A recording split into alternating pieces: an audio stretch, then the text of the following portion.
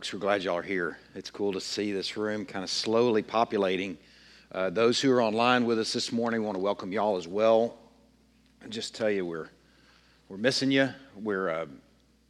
People are making some really difficult decisions right now about how to re-enter, when to re-enter, where, and all the things. So it's not simple. And I know especially families that have little ones in school, you're making some tough calls right now and trying to sort all that out. And what does that look like? Some of you are teaching, some of you are doing jobs that require a lot of exposure to people, and just all those dynamics. We just want you to know that we are praying with you and for you.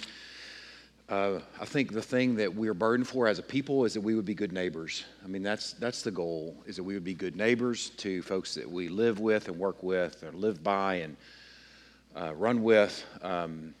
The thought there is that we want to be very conscious of people in different places on how things are going and how things are being done, and we want to bathe all that with lots of margin. There's not some cloud, the Lord hadn't spoken audibly from heaven and saying exactly how things should be going right now. He's given us clear teaching that we can walk in each week. So that's what we're going to hold fast to, and the other things we're going to hold really loosely to, like our rights, things like that. I mean, there are things that we can hold really loosely to and still be passionate about them, but hold really tightly to things that we know are absolutely true, that are timeless, that we can hold on to through crazy times and through good times and everything in between. So that's what we're doing this morning, in person and online, and I hope in these next few minutes you'll be blessed in doing all the above. We're going to pray for a few things this morning. We're going to pray for starving Christians in Laos. It's fitting that we're praying for brothers and sisters who are going without right now because they have not renounced their faith. If they would renounce their faith, then they would be given food from the government. So let's pray for brothers and sisters in Christ to stand strong, even in their hunger, that God would provide somehow for them what they need. I think they're trying to dig up yams and trying to hunt animals in the woods for food. So, man, let's stand with our brothers and sisters in prayer this morning, praying for faithfulness and praying that the Lord would provide for them. Let's pray for those that are making school and work decisions. We're going to pray for the Korean people this morning, which is a massive people group, but it's among the least reached people groups in the world, among the top 100. It's 25 million strong, 1.8% of which are Christian. So we want to pray for those who are missionaries there or who could be missionaries. We want to pray, too, for folks on the far corners that the Lord, in Korea in this case, that the Lord will stir them and draw them into a relationship with Him, and that the people that are sowing seed, that those dots will connect. Let's pray also for Authentic Life Fellowship this morning and their pastor, Jimmy Vaughn. I want to pray, too, for Tim Safer. Tim and Kara used to be members of Crosspoint years ago. Kara's mother was our first secretary here at Crosspoint, Ruth Hardy, and Tim is battling brain cancer, and that's how I kind of connected with Authentic Life Fellowship right now, because he reached out to me this week, and I'd just like to pray for our brother, if we could, this morning. Let's pray. Lord, lots of needs that we bring before you this morning, all of which you know every single detail before we even lift them up. But Lord, we bring them to you relationally. We bring them to you because we need to come to you with these matters. We, first of all, before we even bring these things to you, want to ask for the hallowing of your name, that in our spaces, in our workplaces, in our communities, in our homes, that your name will be counted holy and great. And Lord, we want to pray also for your kingdom, that it will come, that it would advance and move, starting in the hearts of men and even in our lives, in those spaces and rooms within us that aren't yet invaded by the living God, that you would find purchase, that you would move in and just declare us all yours. I pray that you would advance the kingdom and rule in the hearts of men in our community and those that we run with, and those that are in the far corners this morning, a people group, the Korean people. Lord, we pray for a massive, massive group of people, 25 million strong. Lord, we pray that you would draw this people group to you, that you would send workers and that your kingdom would advance and the reign and rule of God would take place in the hearts of Korean men and women and children. entrusting this people group to you. Lord, also, we want to pray for your will to be done on earth as it is in heaven, that the absolute, the full, wholehearted response to your will would play out here among your people first and foremost, and that eventually, as we creep every single day closer to our Lord's return, that your will would be done more and more so here in this space on earth. Lord, also we want to pray for those who are making really difficult decisions this morning and this week in this time frame about school and work and life. Even this morning, there were probably some conversations that people had about whether we should gather in corporate worship or not, what we should participate in this coming week. Lord, we just pray that you would give folks, give your people wisdom, that the Holy Spirit would be an unbelievable maestro who is surgical and helpful in the lives of your saints right now in making those decisions. Lord, we just entrust our people to you with these hard, unclear steps that they're having to make about school and work and life in this just strange season. Thankful that the Holy Spirit walks with us even in difficult times, maybe especially in difficult times. Lord, we want to pray for our brothers and sisters in Laos, who at this very moment maybe, if it's not nighttime there, might be searching for food just so they can have a day's worth and just a bite. We're praying for the children among them that are likely starving. Lord, we pray for brothers and sisters in Christ that they would stand strong, holding fast to you, that their food would be doing the will of the Father, and that somehow you would sustain them. And also, Lord, we beg you to provide for them. Please don't let them renounce. Please keep them in your name and keep them from renouncing their faith in you, even for provision from the government, especially for provision from the government.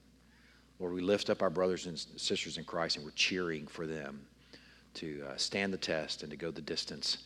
And we're thankful that we can bring them before you this morning, that you know their plight and that you care for them. You're a good father to them. And we lift them up to you right now. Lord, I also want to pray for another church in our community, for Authentic Life Fellowship, for Jimmy Vaughn and brothers and sisters in Christ there that we know, Tim Safer and Kara, just for Tim and his health and his treatment. Lord, we have so many, I have really fond thoughts of the Safers, of Ruth Hardy, of Jimmy Vaughn, of Authentic Life Fellowship, all the things that we're lifting up to you right now, Lord. We are thankful we have the chance to bring our brothers and sisters to you this morning and ask you to bless them, Lord. Draw them into your presence this morning, physically and virtually or both. Draw them into your presence. Sustain them with a good meal. Provide for them today, Lord. Lord, lastly this morning, I want to pray for how we spend these next few minutes. Pray that we'll take good nourishment, that you'll give us just enough food, just enough manna for today. Praying these things in Christ's precious name. Amen. You can turn to Matthew chapter 6 if you haven't turned there already. You know, Americans grocery shop a little differently than the rest of the world. I think about how Christy and I grocery shop. We're frustrated if we've forgotten something and have to go back to the store the next day. And we like the thought of getting a lot of food at one time so that you can just be done with the whole idea of grocery shopping for a while. That's why Costco is so appealing. You can get bulk items and just really load up, and you don't have to make a trip to Rockwall again. Even if I lived in Rockwall, I wouldn't want to make that trip very often. That's the beauty of bulk, right? You get to load your garage up and load your fridge and your freezer up with tons of stuff. We load up our SUV. Not everybody has an SUV, but a lot of us do. We load up our SUV or our van or our truck with all the goods, and whether it's Costco or Walmart or Brookshire's, Americans like to get all our stuff done very efficiently, I think, typically, and infrequently. I don't know many people that like to go to the grocery store every day. I mean, maybe some of you do, and if you do, then maybe you're just different from the rest of us. Europeans, on the other hand, shop very differently. Europeans shop like daily. Christy and I, a couple years ago, had the chance to go to Italy. And while we were over there, we were kind of off the grid of the typical tourist route.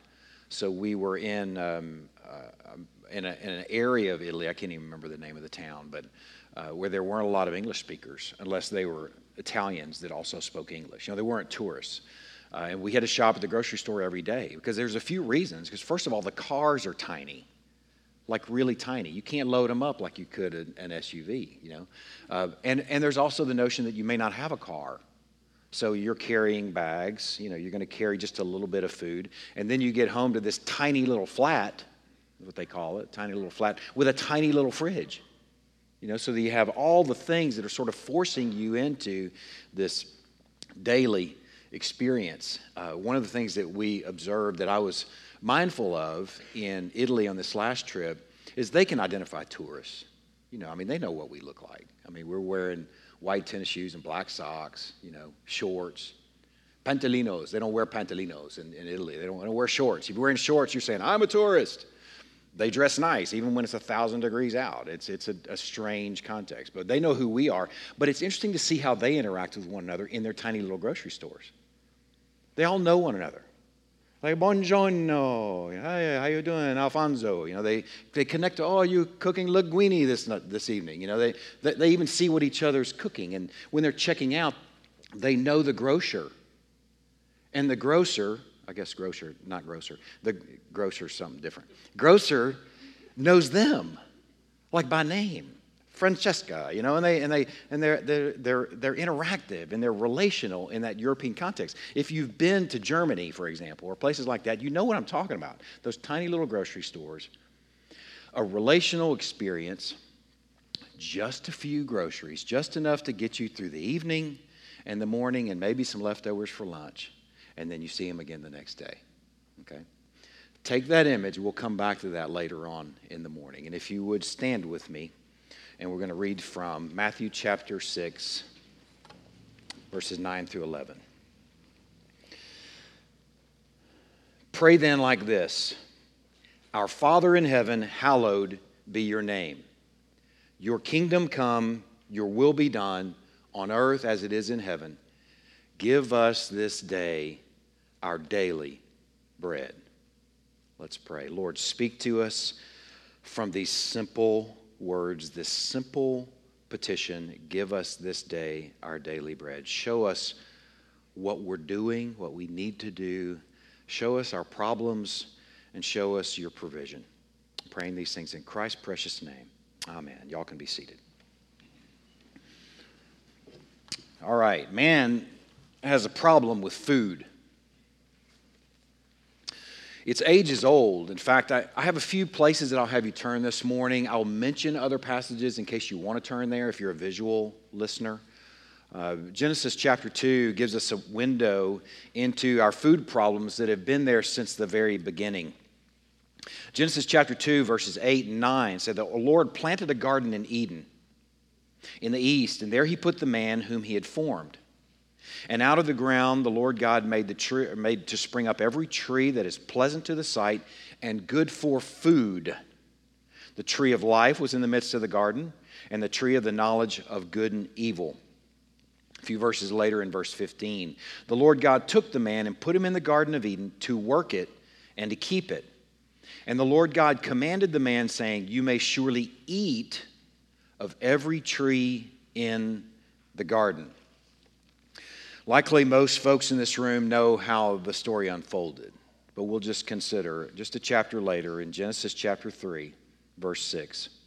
When the woman saw that the tree was good for food, and that it was a delight to the eyes, and that the tree was to be desired to make one wise, she took of its fruit, and she ate. And she also gave some to her husband who was with her, and he ate. I read the book of Genesis and the creation account literally. Not all believers read it literally. Some believe that it took place over thousands, maybe hundreds of thousands of years. I read it literally. I believe that there was a real man and a real woman that partook of a real tree, and that they, from the outset, on day one, I can't believe that they could have gone a day without doing this. I can't help but believe that it was on day one, likely the Sabbath day in my mind, that they messed up on our behalf, and that we messed up in them through our relationship with them as their federal relationship to us, that we messed up with food. from the very beginning. We ate the wrong food from the wrong hand. That's going to be thematic this morning. We ate the wrong food from the wrong hand. And that's been a problem for man since day one. The nature of the fall itself was a problem with food. Essentially, what Adam and Eve did in the garden on our behalf, which we would have done if it would have been the two of us, me and Christy, or maybe a man and a woman in this room, we would have done the very same thing. What they did and what they did for us is say, not what you give me to eat, but what I want to eat be done. Not your will be done, but my will be done. You're likely familiar with the consequences of the fall. If that's not bad enough, that we already have a problem with food, the consequences of the fall compound that problem. Later on in chapter 3 to Adam, he gave the consequences for the fall to Adam. Because you've listened to the voice of your wife and have eaten of the tree of which I commanded you, you shall not eat of it. Cursed is the ground because of you. In pain you shall eat of it all the days of your life. Thorns and thistles it shall bring forth for you, and you shall eat the plants of the field. By the sweat of your face you shall eat bread till you return to the ground, for out of it you were taken, for you are dust, and to dust you shall return. We already had a problem with food. We've already demonstrated that. Now we have a compounding problem with food that is part of the curse, is part of the fall, that we have these other issues with food as well. In pain, we will eat of it. The good stuff is going to be found in beds of thorns and thistles. And we have to root our way around to find the good stuff in the thorns and thistles that rip us to shreds in the meantime. And on top of the pain, there's also the sweat. With sweaty brows, we will eat bread, it says. Food from a cursed earth sounds to me as unsatisfying as food from the forbidden tree. Man, it's disappointing, isn't it? I mean, he's thankfully providing that there is something to eat here, but man, it's in beds of thorns and thistles. It's in pain and with sweaty brows. Very unsatisfying. I was thinking about it. It's kind of like Chinese food. Like an hour later, you're like, did we eat? I can't even remember. I'm still hungry. I'm hungry again. Unsatisfying. The food from the forbidden tree, and then the problem that we have with food as a consequence of the fall. This is at the beginning of the story of man.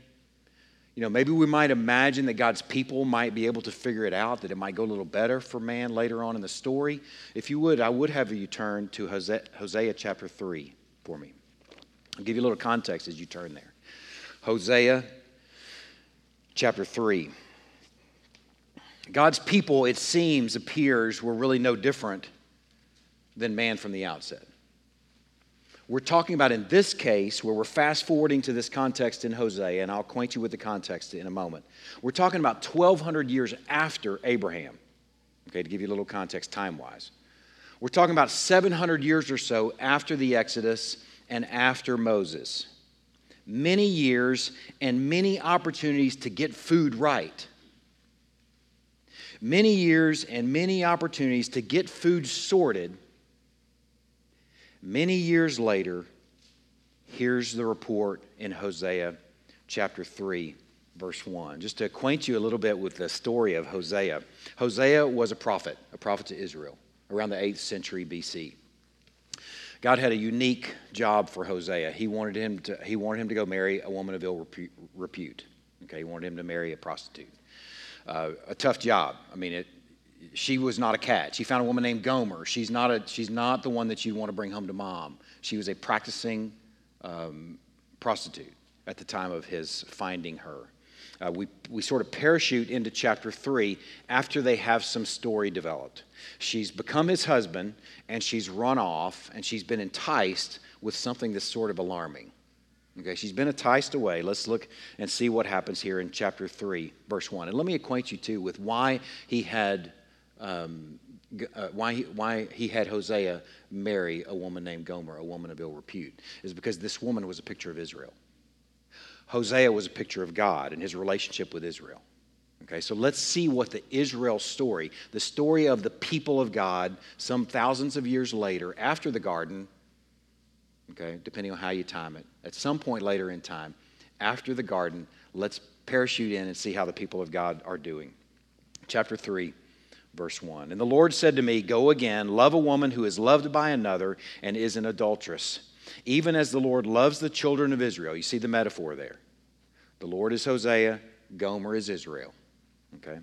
Even as the Lord loves the children of Israel, though they turn to other gods and love cakes of raisins. Okay? And love cakes of raisins. So I bought her for 15 shekels of silver and a homer and a lethech of barley. And I said to her, you must dwell as mine for many days. You shall not play the whore or belong to another man. So will I also be to you. So this story, we're sort of parachuting into what's unfolding for the nation, a visual aid for the nation of Israel, where this prophet is to go marry a prostitute. And the sort of telling metaphor is that it's about raisins, cakes of raisins that are enticing Gomer away.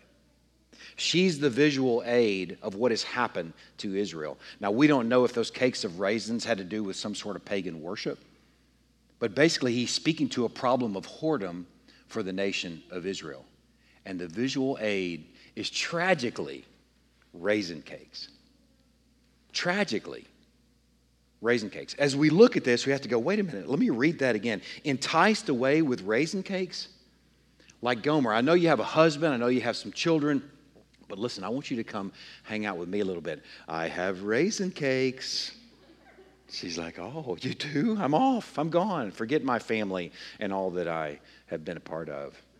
Raisin cakes. It makes me think of Edmund in Lion and the Witch in the Wardrobe. Y'all know the story of Edmund and the White Witch? And she entices him and allures him with, you remember what it was? It was Turkish delight, which I think is baklava, not to be confused with a balaclava, which you wear on your head. Baklava is this Turkish delight, some of the most delicious stuff in the world. But the thought of being enticed with it is pretty ridiculous. But I'm telling you, man has a problem with food. Whether it's Edmund or Gomer or Adam or Eve, or insert any name in this room, or any people group into this room, man has a problem with food, whether it's fruit from a forbidden tree, or Turkish delight, or raisin cakes. We eat the wrong food from the wrong hand, relentlessly. It's a fundamental problem for humankind. A fundamental problem with man. And you know, Satan has our number on that as well. I don't know if you realize that. Satan's been at this whole tempting man thing since the garden. All right, we know what he accomplished there in the garden with food. But if you fast forward to the temptation of Christ in the wilderness in Matthew chapter 4, what was the first temptation? Food. Turn these stones to bread. He has our number. And we would be foolish to think, oh, we're just talking about food. How silly, raisin cakes. We are enticed with far less, far more often. We consistently eat the wrong food from the wrong hand. There's a passage in 1 John that I'll mention to you. You can turn there, or you can just write this down and look back at it later. It's sort of a summary passage about a problem of the world. It's a passage I've referred to a number of times over the years in my mind and my thoughts and my sermon preparation as we sort of get a summary of what's going on with mankind, what's going on in the world. Listen to this passage and kind of connect it to, and I'll help you connect it in a moment, with some of what we considered already. 1 John chapter 2, verse 15 says, do not love the world or the things in the world. We could personalize this and connect it to raisin cakes, Turkish delight, forbidden fruit.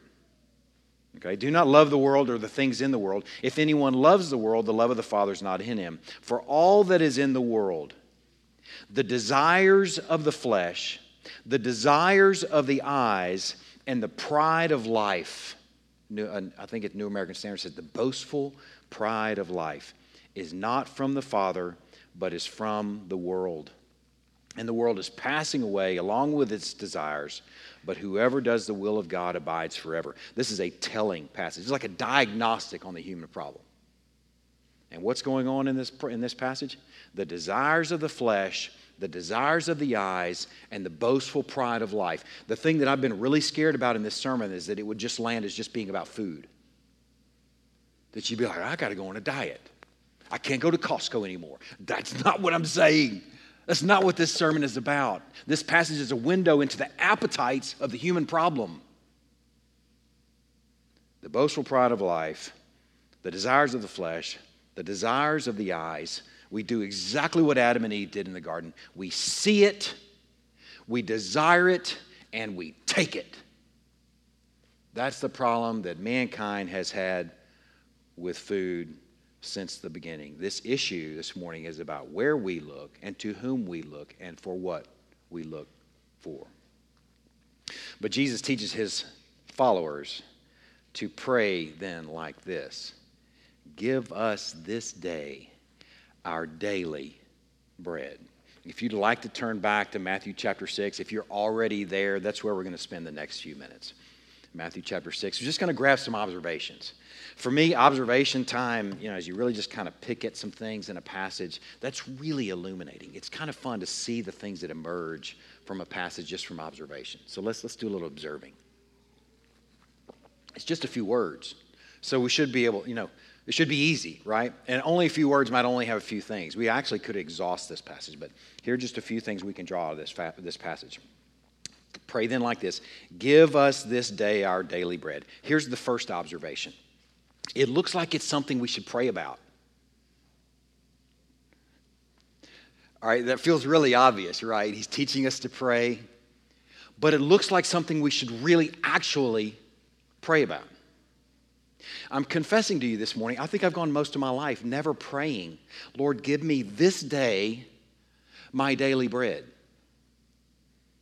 But yet our Lord is standing on the mount and he's teaching followers of Christ this timeless message to pray then like this: give us this day our daily bread. Apparently it's something we should pray about. And given the problem that mankind has had with food since the very beginning, maybe we should. Even if we think it's some ancient issue. Even if we think it's not relevant for us. If you leave this morning and you miss the application point for the morning, I'm giving it to you right now early. The application for the point for the morning is, pray then like this: give us this day our daily bread, and see what God does with your disposition. Just do it. Like pray it. I don't mean metaphor. I'm not talking figuratively. I'm talking actually praying. Give us this day our daily bread. That's the first observation that comes out of this passage, and it's a beautiful application. Pray then like this: give us this day our daily bread. Let's not make it rocket surgery. It's very simple. Pray then like this: give us our daily bread. It looks like it's something we should actually pray about. It's also something that we should pray about that's in conjunction with praying for His holiness of His name, and praying for His kingdom to come, and praying for His will to be done. This God, this unbelievably powerful, awesome God, is teaching us through Christ on the Mount to pray about our daily provision. That this God would even care and be mindful of us is unbelievably awesome. And He's telling us to pray about it daily. Pray for our provision right up there next to the holiness of His name, His kingdom come, and His will be done. Apparently, our daily provision is quite important. Apparently, we shouldn't ignore it. That's the first thing that comes out of it. We should be praying about it. Here's the second thing that we can draw out of it. It's an us and our thing. We can be so selfish in prayer. We might pray for somebody that has given us a prayer request.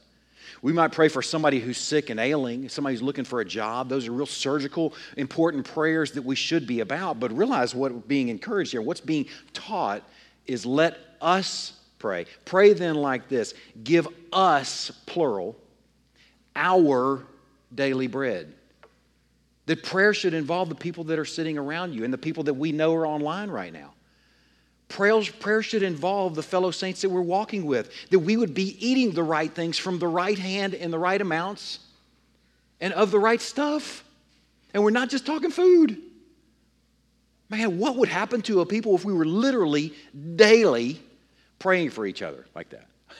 I mean, that's just observations that are falling out of this thing like diamonds.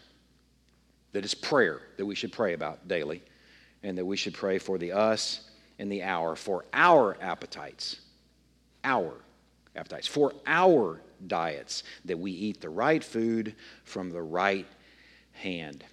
Now, here's the thing where I really want to spend a few moments. The thing that seems to be emphasized, especially in this passage, observation-wise, is the timing that's communicated.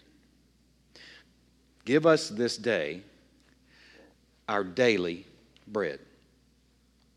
So a prayer, he's teaching us to pray this day for something that's not a future need. That's not a future problem coming up down the road at some point that we need some wisdom for. But something that we're going to actually need that very day. Give us this day. Praying daily for a daily need. How often? Daily. Praying daily for a daily need that very day. Prayer in that day for a need that you're going to face that day. That's what's being taught here. Man, it's like European grocery shopping. Praying for food that very day. And then you go back to the grocery store the next day to go get some more. Just enough and just the right amount from just the right hand. Give us this day our daily bread. This word daily in the original language is maybe one of the most confusing words in our Bible because it's only used this one place, and it's not used in other ancient Greek material. We don't know actually what it means. We think contextually, the scholars believe contextually that it means something along this lines. Give us this day what is necessary for us today. So daily is a nice translation. You don't have to doubt it. We just realize it's a little bit complicated, but even in the complications, we can draw out the thought that we're praying daily for us and our. Give us this day our daily bread. Now, I want to have an honest time out with you. Take a little coffee break. Honest time out. I'm sorry the rest of you can't drink coffee because you got masks on. I feel funny about drinking coffee. Everybody's got their mask on. So I'll at least acknowledge that. Here's my honest time out on this prayer notion for daily bread. I haven't prayed this way maybe my whole life before now because I haven't really felt like I needed it. I grew up in central Louisiana in a home where cupboards always had food on them. Grocery stores always had food. We were never completely broke to the point where we couldn't buy food. I mean, I don't know many people. I'm sure there are people, maybe some of you in this room, that had experiences like that. But I think for us, most of us, Walmart is right there. And I have a credit card, or I have some cash enough to buy at least a Little Debbie or something. A raisin cake, something. I can buy something to get me through the afternoon. I'm not going to starve, even if I might be kind of light in the wallet. Okay, Walmart's right there. Brookshire's is right down the road. Costco is that way. Am I oriented right? That way. We've got all this access. We've got full cupboards. We've got full fridges. Many of us have fridges in the garage because I want to make sure I don't look at anybody like I'm on to you. I'm looking around the room. Many of us have fridges and freezers in the garage for overflow. I'm not, it's not an indictment. It's just a realization. We have tremendous access to food all the time, and we can store it up for months. We can store enough toilet paper, right? Some of you hoarders. I won't look at anybody's face around this room either. We were hoarding up toilet paper a few months ago. We can store up garage fulls of toilet paper, right? So the thought of praying for food daily feels a little bit primitive. I'm just confessing it feels a little bit like maybe this really isn't for us. Maybe this was just for ancient people.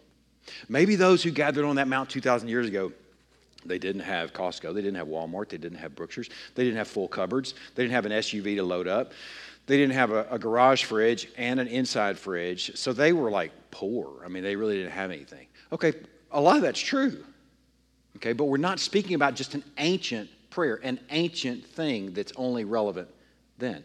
I'm dealing with this thing I'm really being honest about. It sounds primitive, it sounds a little bit unnecessary. Okay, we're just going to put that out there with all this access that we have. Maybe if we lived in Laos this morning, we should be praying, give us this day our daily bread. But only if we're in Laos or Somalia, maybe. Some of these impoverished countries. Maybe those are the places where Christians should be praying, give us this day our daily bread. So maybe here in Greenville, our Lord's Prayer should be shorter. Right? Hallowed be your name, your kingdom come, your will be done. Forgive us our debts as we forgive our debtors. Lead us not into temptation. We just leave that part out. Maybe that was just for those guys or just for hungry people. Or maybe the problem is less about how much we have or what we have or but what we have and where we look to it for, whom we look to it from. I messed up all kinds of English in that, but hopefully you're getting the point. Maybe it's not a matter of how much we have, but what we have, and where and to whom we are looking for it. Maybe this prayer is connecting to something that we actually need to connect to right here, right now, even in Greenville, even in the United States of America in 2020. Because I want this room full of folks and our folks online to remember what we've identified this morning already, that man's problem, not just an ancient problem, is a problem with taking the wrong food from the wrong hand. The wrong food from the wrong hand. We see it, we want it, we take it, and everyone in this room hopefully knows we're not just talking about food. We're talking about our appetites. Not a regular prayer for me, maybe ever until now. Man, I want you to know the preacher needs a sermon just as much as you do from week to week. And I needed this message today, this day, in the request for a daily meal. Let's go back to our passage. Our Lord teaches us in a living teaching that we're going to hopefully, in a room full of folks that have just had an honest moment, okay, who might have acknowledged, I had a little bit of thought that this might be irrelevant, who can maybe connect to, maybe this is relevant, that we can come back to this and consider it, that he has told his followers to pray in this way, in this day, for what we need from him daily. Turn to Exodus chapter 16. Something about this petition that was just so familiar to me.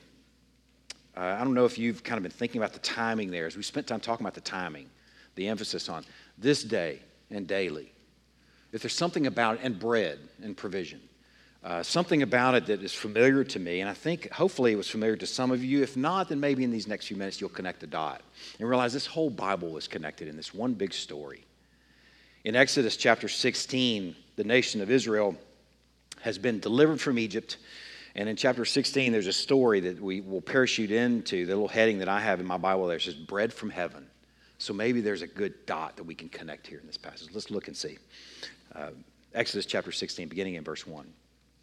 They set out from Elim, and all the congregation of the people of Israel came to the wilderness of Sin, which is between Elim and Sinai, on the 15th day of the second month after they had departed from the land of Egypt.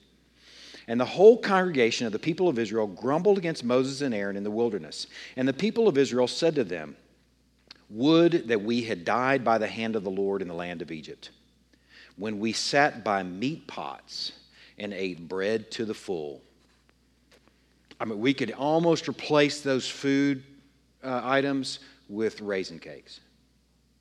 Okay, it's not the same exact scenario, but the desire for those is very similar. We could almost replace it with raisin cakes or Turkish delight. We sat by meat pots and ate bread to the full, for you've brought us out into this wilderness to kill this whole assembly with hunger. Then the Lord said to Moses, behold, I'm about to rain bread from heaven for you, and the people shall go out and gather a day's portion every day, that I may test them, whether they will walk in my law or not. On the sixth day, when they prepare what they bring in, it will be twice as much as they gathered daily to tide them over the Sabbath. So Moses and Aaron said to the people of Israel, at evening you shall know that it was the Lord who brought you out of the land of Egypt, and in the morning you shall see the glory of the Lord, because he's heard your grumbling against the Lord. For what are we that you grumble against us. Let's just draw out a few of the images from this passage. It rained bread from heaven.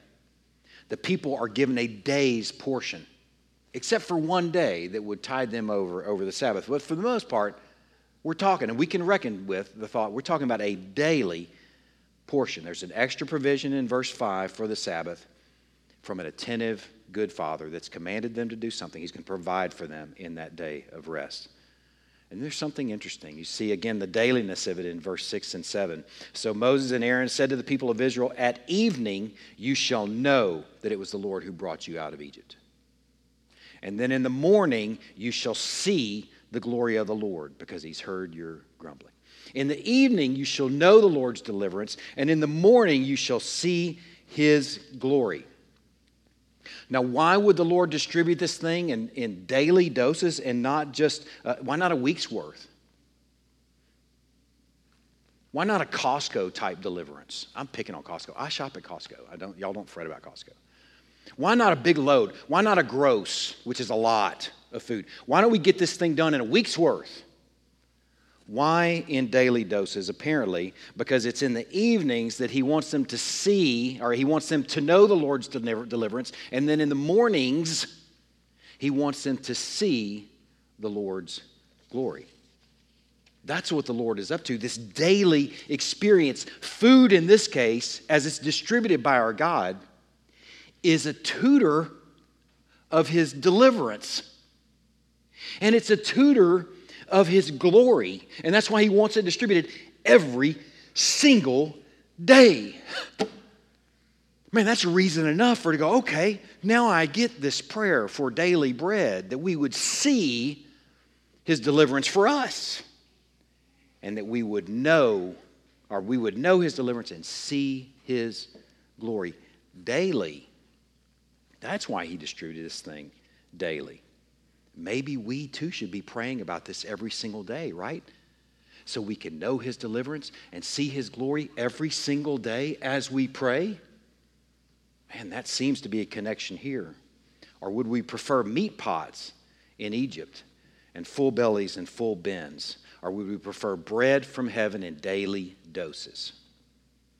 Now, from this passage, in case there was any confusion about where it came from, okay? I don't know if the sky might be the way we'd look at it, but actually the passage says from heaven. The food came directly from heaven, directly from God's hand. There's no middleman in his delivery. There's no middleman. There's no farmer. There's no harvester. There's no baker. There's no grocery store. Just direct same-day delivery, like better than Amazon. I think if you live next to a facility, you might get the same day. But out here in Greenville, we don't even get same day. But in this case, we're talking about same day delivery from God to his people directly, just enough with an extra day's worth accounting for the Sabbath. This is a beautiful picture of a good father giving daily bread to his people daily. So why did he distribute it this way? We've touched on it a little bit. Deuteronomy chapter 31 gives us another little window. You can listen or you can turn there if you'd like. We've already connected and considered why he might distribute it in daily doses, is so that we might know daily God's deliverance. That's a purpose that he has there for this people as he's delivering food to them from heaven. And that they would daily see his glory. But there's something else going on in that daily distribution. Deuteronomy chapter 31, verse 20 says, "For when I have brought them into the land flowing with milk and honey." Okay, this is at the fast forward at the end of the wilderness experience. This is 40 years later from when manna first showed up from heaven. 40 years later, Moses is on Nebo. He's on a mountain overlooking the promised land. And he's writing the book of Deuteronomy. And a lot of it is foretelling.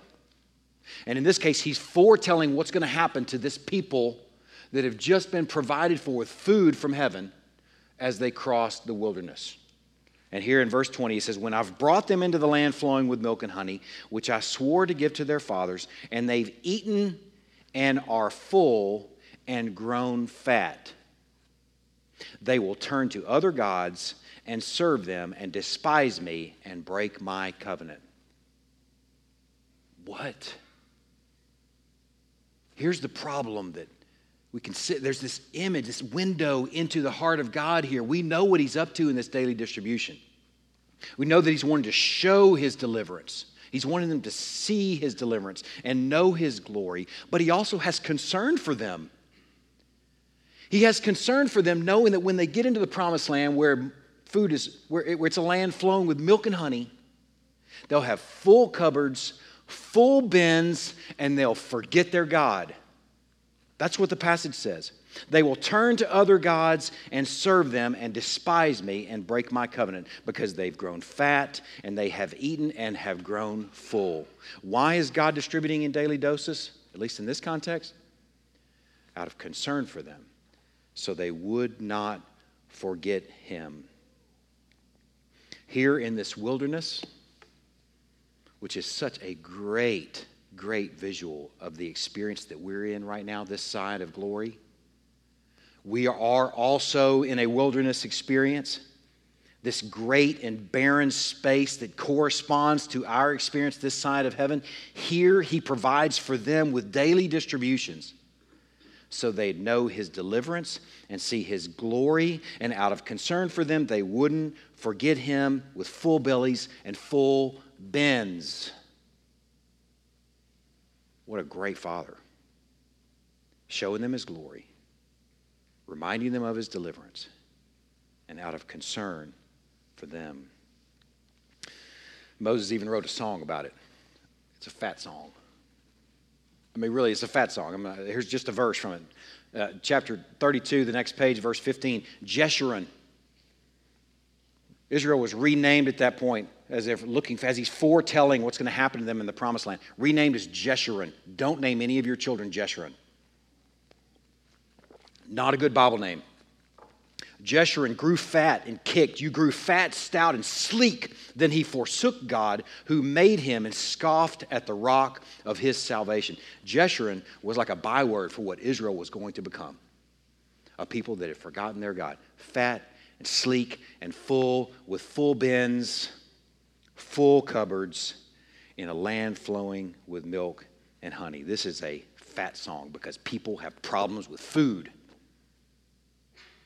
It's not just a song about Israel. It's a song about humankind. We eat the wrong things from the wrong hands. We desire meat pots in Egypt. We hoard and store up faithfully. This fat song is graphic. And it's not just an ancient problem, people. It looks like daily dependence and need is a gift from the Lord. Daily dependence and need is a gift from the Lord. He has built this into the relationship with his people. It's a relational gift. Man, this is the treasure of this petition, this dailiness, the reality that we can connect to something we can touch, food, something we're living in, every single person in this room. We can connect to this and realize that this is a gift to us. Daily dependence and need is a gift from the Lord relationally. The point of the distribution, the point of the prayer and the petition is about knowing your grocer. It's about knowing your capital G grocer and seeing him daily. It's about shopping like a European. It's about coming with empty hands saying, Lord, I need just enough for today. I need you. Give me what I need to receive in the amount I need to receive it from your hand and your hand alone. That's what this prayer is about. That's the heart of the prayer. It's about looking to him for just enough in the evening when we can know his deliverance, and in the morning when we can see his glory.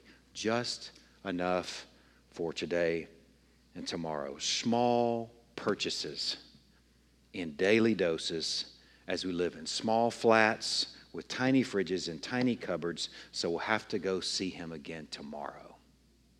Man, I hope you can get the metaphor there. I'm not encouraging y'all to go sell your fridges. God knows your needs before you even express them, okay? We have to know that. He even said that in the way he discouraged wordy prayer. God knows your needs before you even express them. So why do you express them? Because it's about the relationship. It's about you've come to me and I'll see you again tomorrow. Even if your cupboards are full, even if your bins are full, you come to him knowing that those things are a coronavirus away from being empty. They are a pandemic away from being empty. They are a job loss away from being empty. They are a war away from being empty. They are a government not giving you food because you're a Christian away from being empty. Wise people think this way and pray this way. He's inviting us into an attentiveness to the Father's care in this daily prayer. So that's the application point for the morning. Pray then like this: give us this day our daily bread. Let's pray.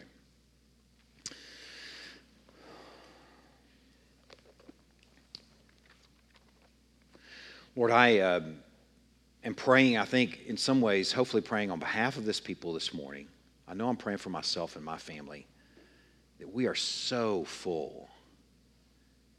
You have given us so much.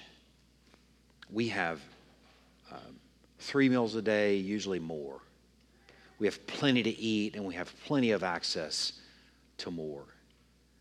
Lord, we pray that in that plenty, that we will not miss our daily dependence on you. Lord, teach us to recognize our need for your help with our appetites. Lord, open our eyes to our problems, and they're so vast and so different in this room, the things that we run to, our version of raisin cakes.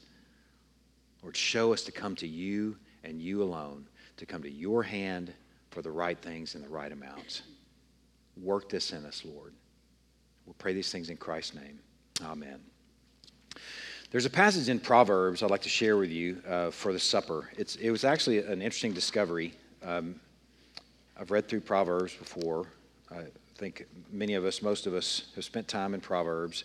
But it's a passage that I never really connected to and realized what's going on here. There's a guy in Proverbs whose name is Agur. Agur. I don't know how you pronounce it. Agur. I wonder if anybody even knows this guy. Agur. It's in chapter 30. The whole book of Proverbs was not written by Solomon. Apparently there's this little excerpt here in chapter 30 written by a guy named Agur. Okay, or at least the content comes from him. Agur. Probably not a good Bible name either because it's kind of weird. But this guy I like. So if you like it and you don't think it's weird, maybe this would be a good one. Listen to what Agur says. Interestingly enough, in wisdom literature. Let's see how he prays. The words of Agur, son of Jakeh, the oracle. The man declares, I'm weary, O God. I'm weary, O God, and worn out. I like his honesty already. Okay, Agur's a likable guy. Okay, just imagine an old gray-haired guy sitting down with you and sharing with you the lessons he's learned in life. He said, man, I'm just weary. I'm just so worn out. Surely I'm too stupid to be a man. I've not the understanding of a man. Okay, what he says after this reflects that he actually is pretty wise. Maybe there's wisdom in recognizing what he just said. I'm too stupid to be a man. I've not the understanding of a man. I've not learned wisdom, nor have I knowledge of the Holy One, who has ascended to heaven and come down, who has gathered the wind in his fists, who has wrapped up the waters in a garment, who has established all the ends of the earth. What is his name and what is his son's name? Surely you know. Listen to this. Every word of God proves true. He is a shield to those who take refuge in him. Do not add to his words, lest he rebuke you and you be found a liar. 2 things I ask of you. Deny them not to me before I die. Okay? Maybe he is an old guy and he's on his deathbed. These last 2 things. He's not. Maybe he's just old because he's got some life left to live based on what he asks. Remove far from me falsehood and lying. That's a good prayer, isn't it? I'll be the same person here as home, as church, and everywhere in between. Not different people, but I would be true. Absolutely. I like Agur. Don't you? Man, I like this old guy. Let's see what else he says. Remove far from me falsehood and lying. Give me neither poverty nor riches. I don't want to be poor, God, but I also don't want to be rich. It's wisdom. Feed me with the food that is needful for me, lest I be full and deny you and say, who is the Lord? Or lest I be poor and steal and profane the name of my God. Lest I be Jeshurun. Don't let me be rich. Don't let me rely on full bins and full cupboards. Don't let me look to the wrong spaces and the wrong places and the wrong people. Give me neither poverty nor wealth. Feed me with just what I need so that I don't forget you. What would God do with the people that are praying this way? Don't make me rich and don't make me poor. Give me just enough so that I don't forget you. Man, that's beautiful. As we go to the supper here in a moment, I want to encourage you. Daniel, can you grab a supper for me? I forgot my little kit. Thank you. I want to encourage you with just a little window into the book of John, chapter 6. It's just a beautiful, fitting passage before we take this meal. Jesus has just fed the multitudes, and he's crossed the Sea of Galilee on foot, on walking on the water. Thank you, bud. You said it right there. And he's crossed to the other side, and the same crowds have come around. He says, you've come to me because your appetites led you here. You know, your bellies led you here, basically is what he's saying. He's saying work for food that lasts to eternal life, not for temporary food. He's teaching them on what is the right thing to eat and where's the right place to get it. And this is what he says. Truly, truly, I say to you in verse 47, whoever believes has eternal life. I am the bread of life. Your fathers ate the manna in the wilderness, and they died. This is the bread that comes down from heaven so that one may eat of it and not die. I'm the living bread that came down from heaven. If anyone eats of this bread, he will live forever, and the bread that I will give for the life of the world is my flesh. Food is such a great tutor. It's a relentless daily tutor for us of who and what we really need. Jesus says, I'm where you find the right food, and oh, by the way, I am the right food. Amen? Let's pull out our little kits here and let's enjoy this meal together then, considering our Lord as the fitting, proper, sufficient meal. They got their kits open. Let's take and eat together in faith.